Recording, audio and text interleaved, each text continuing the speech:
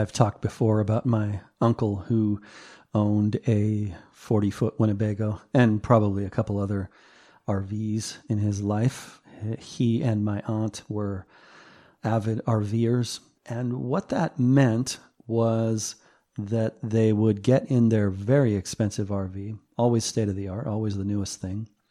And they would drive down to California or down to Florida from Washington State or someplace like that, maybe Arizona. And they would park in one of the clubs that they were members of.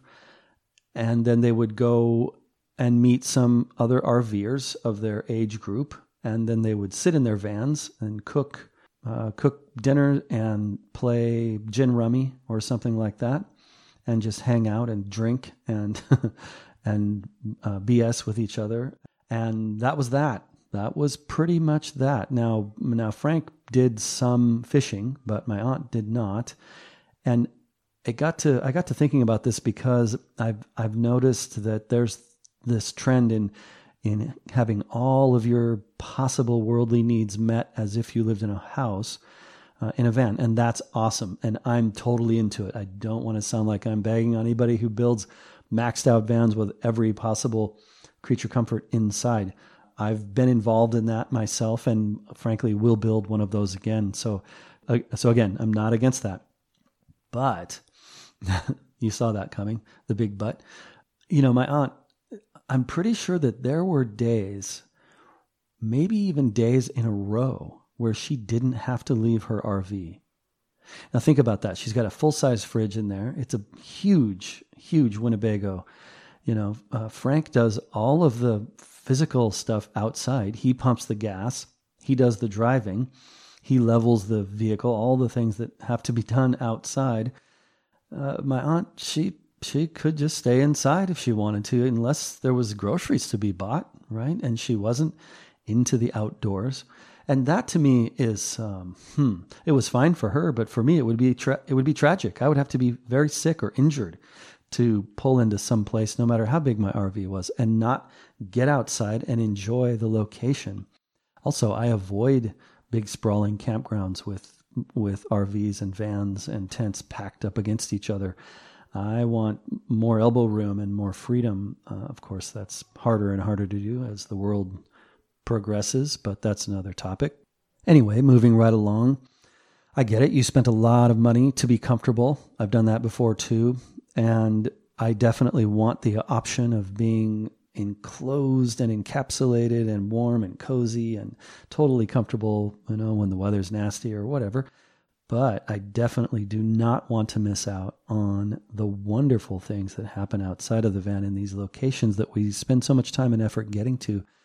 And some of those things include campfire smoke, the cool, clean breeze, a light drizzle, cool air, being under the stars at night, sitting out, talking with people either under an awning or out in the open around a campfire.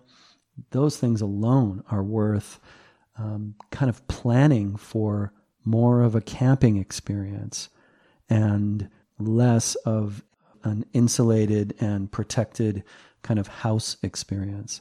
So, and the reason that I thought of this topic was because I was watching a YouTube video, which I will be featuring in this week's Van Sage newsletter.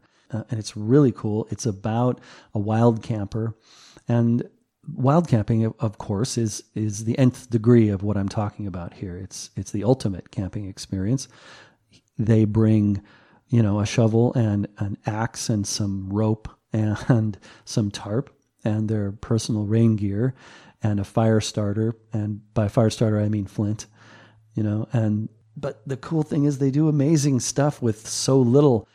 And what got me excited about this particular episode was the cooking, because as you know, I love to cook in the camp. And this guy was baking bread in a rock oven.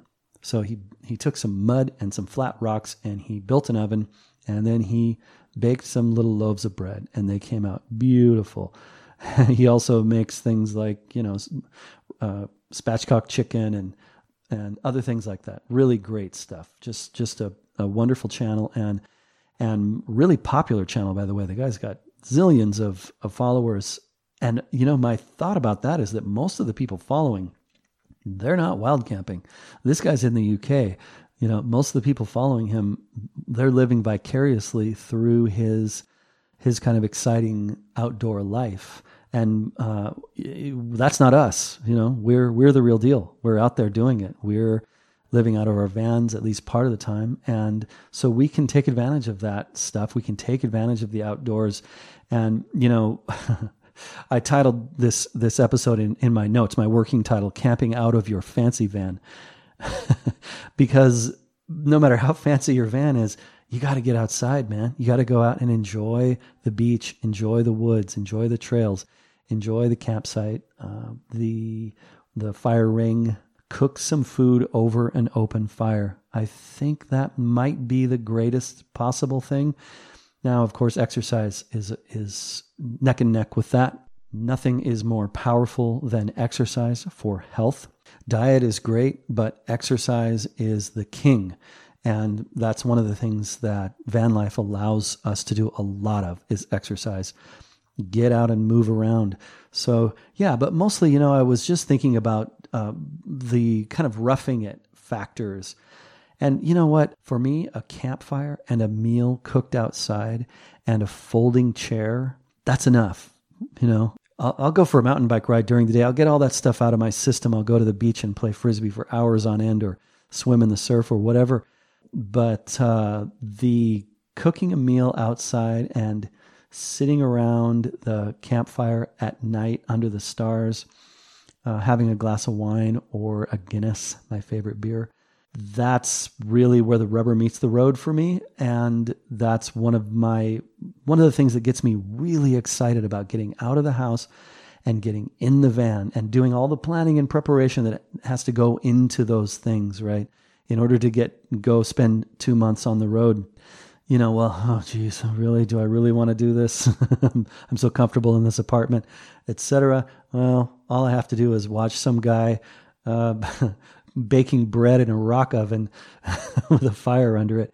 And man, I am stoked. That stuff gets me really excited, and down the road I go. So I hope that works for you too. Actually, I'd love to hear what works for you. What gets you out of the house? What got you out of the house? If you're permanently in a camper van, I want to hear about it. podcast@vansage.com, or leave me a comment on any blog post and we will talk about it. Okay, thanks for listening.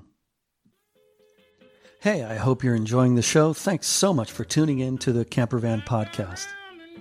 The Van Sage newsletter goes out every Sunday evening, and if you're not signed up for that yet, well, you're missing out. Packed full of valuable, fun weekly features, product resources, videos, photography, exclusive content, and other cool van life stuff. It's easy to get signed up, only takes a few seconds, and the link to do so is in show notes right there in your podcatcher app. And while you're at it, I have a quick favor to ask. Please take a few seconds to send that link to friends, family, post it to your social media feeds, etc. It really does make all the difference and will allow me to continue publishing this show. Okay, that's it for now. Take care, have fun. I'm glad you're here. Enjoy the adventure. But you treat me so unkind. Riding down to the station,